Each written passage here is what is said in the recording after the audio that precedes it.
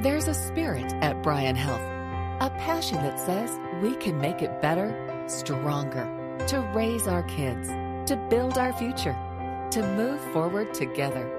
It's time for another Bryan Health podcast. Here's Melanie Cole.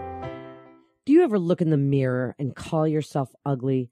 Do you say things to yourself that nobody would actually ever say to you?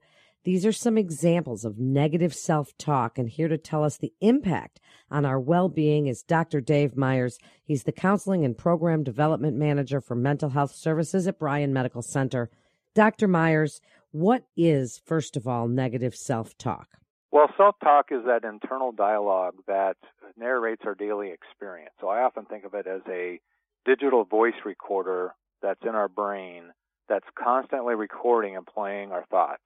And it's that self-talk that influences our feelings and our behaviors, and this internal dialogue can then create patterns in our thinking that we call filters, with which we use to see the world around us every day.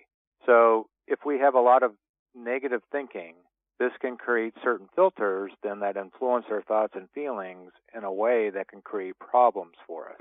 So sometimes even though we don't even realize our self-talk is negative, because these filters are created from sometimes years or months, years of thinking. So it's also important to remember that self-talk cannot change reality, but can change how one perceives reality.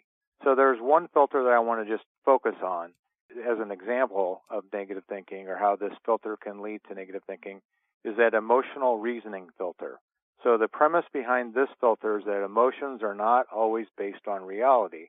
But since we are feeling the emotion, we assume the feelings are rational. Feelings, just like thoughts, are not always based on facts. So I'm going to give an example. So, say a friend calls and asks you to join them for a get-together at their house. And your internal dialogue says, I'm not a likable person. Nobody cares about me. They're just asking out of self-pity. Thinking I have self-pity, they're just asking out of pity. They would not want me around to ruin their party. I'm just not likable, and no one cares about me, which resulted then in me saying, no, I don't want to attend the party. So that's how, you have these feelings, and then you react on those feelings, and you say, no, I don't think I want to go.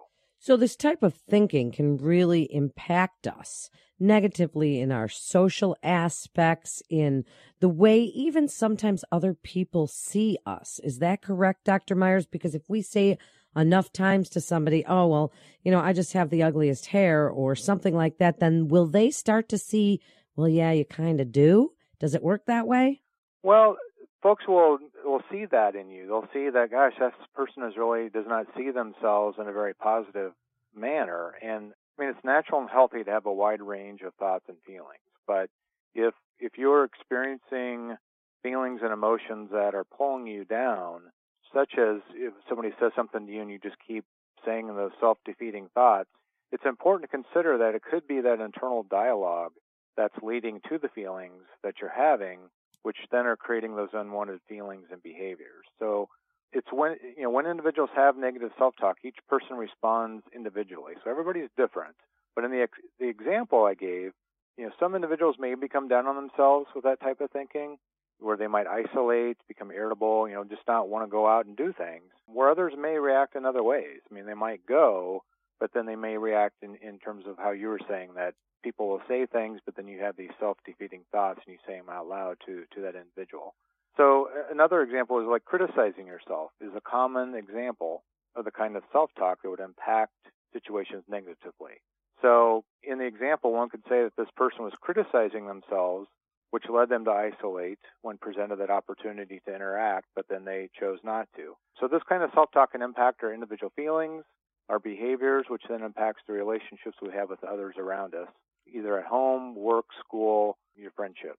One thing I wonder about, Dr. Myers, is women in particular, we have this propensity for this negative self-talk. And if we do it in front of our daughters or our teenage daughters, will they then have the propensity to do it as well if we stand in front of the mirror and say, oh, don't even look at me, I'm so fat? Will our daughters then have that sort of feeling that they're going to do that too?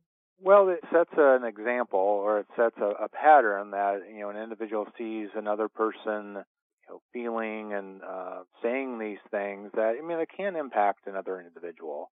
I wouldn't say that it automatically would lead them down that road, but it definitely does make an impact. And there's things that individuals can do to turn that thinking around. And that's important that we focus on some of those things. Let's focus on them now then. Please give us ways that we can notice the critic in ourselves and separate that out so that we don't do this constantly. Well, there are several things that we can try ourselves first to see if we can turn things around. The first thing is keeping a journal and practicing what I call self-interrogation. So you think of that internal dialogue as that digital recording. And so if a situation happens, something happens, you pretend that you're rewinding that tape, and then you're writing down those thoughts in the journal. And then you turn it into a question. So in that example that I gave, the self-interrogation is, well, what evidence exists that I'm not a likable person? And have I ever been blamed for ruining a get-together with my friends because of my presence? And what you're going to find in the majority of the cases is that evidence does not exist. So that's the first thing you can try. Second thing is practicing reframing. And that's where you just turn it into a positive statement. I'm tired of this loneliness, and being around my friends is good for me. I can do this. I'm going to try this. Trying affirmations. There's things that I tell folks to say 3 times, but then in the third time you turn it into an I statement. So you say, you can do this, you can do this, I can do this. So you repeat that to yourself. The fourth thing is imagery, and this is one that I've used a lot just personally that I think is a very powerful one, is that you imagine yourself being around in a situation that's successful. So in the example I gave, think of yourself going to this get-together and just having a really good time and meeting a lot of new people and just having a great get-together.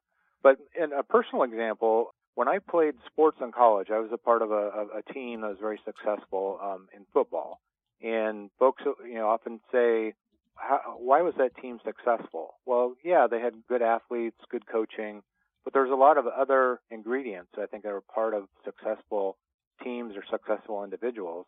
And one of the things that we did was imagery, where before every game, they played some different music, some different things, and they kind of went through some scripts where you imagined yourself out there being successful, doing your job out there on the field. And that was very powerful. And applying that to your personal life and putting yourself in situations is very important. Next thing is relaxation. Try deep breathing. Slow that breathing down. Slowing your breathing down is going to slow your thinking down. Then I often always say it's very important to eat well, exercise, and sleep. Surround yourself with positive individuals.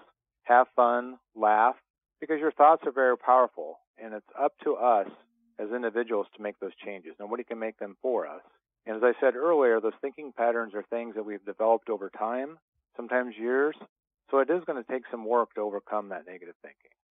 Can we talk back to ourselves? Can we have that conversation? You say keep a journal and all of these things. Well, can we just tell ourselves to cut it out and that we're beautiful or smart or motivated or whatever it is? Does talking back to ourselves as if we were speaking to someone like you, does that work?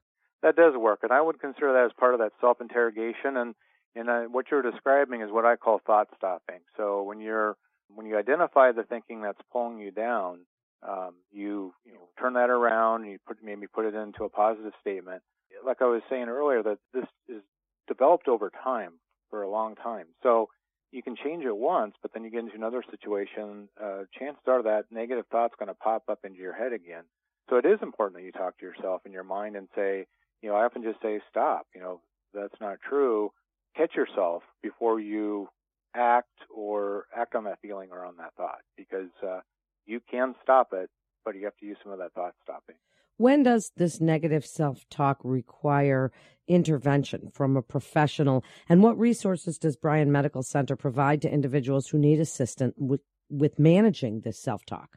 Well, when you notice that your feelings and behaviors are impacting your everyday life at work, school, home, and you see that this has gone on for about 2 weeks or more, it's important to take action and to obtain assistance from a mental health professional or a physician. For instance, if you think back to the original example of feeling lonely and you find yourself isolating at work, school, and your relationships with others, and you find it difficult to reframe your thinking and overcome those feelings, consider seeking the help of a professional. I mean, it's okay to ask for help. I mean, there's hope, there's help. Talk therapy with a licensed professional can be very impactful. Research shows that working with a trained therapist who utilizes cognitive behavioral therapy to be very effective in helping individuals explore their thinking. So some of the techniques I was talking about are some things that you can try on your own, but when you meet with a therapist, they're going to go in more in depth, with the thought stopping, doing some cognitive behavioral therapy techniques and teaching you some different things that you can try in addition, outside on your own. Bryan Medical Center is an outpatient program that we call the Bryan Counseling Center, where we have trained psychologists and independently licensed social workers. A trained nurse will visit with you over the phone and assign a clinician that they feel will best work with you to meet your needs. So to learn more about that, you would just go to the bryanhealth.org website and look up the Counseling Center. We also offer mental health screenings that are free, go on any time of day, 24 hours a day, 7 days a week. Anxiety, depression, psychosis, post-traumatic stress, alcohol, you name it. There's just many different types of mental health screenings you can take. It's not a diagnosis, but it gives you, hey, you do or you don't have the symptoms associated with this disorder, and it gives you steps on next steps to positively take to help turn things around. So that's available to our whole community across the state. Anybody can take those, and it's always important to know that there's help, there's hope. Negative thinking can be overcome with practice and in times with assistance with a trained professional from Bryan Health. Great information. Dr. Myers, thank you so much for joining us again and sharing your expertise on something that people do so often and may not even realize they're doing it or realize the impact that it is having on their quality of life. So thank you so much again for being with us today, and a special thank you to our podcast partner, Union Bank and Trust. If you'd like to take the free and confidential online mental health screening that Dr. Myers was discussing, you can go to bryanhealth.org/mental health. That's bryanhealth.org/mental health. This is Bryan Health Podcast. I'm Melanie Cole. Thanks so much for tuning in.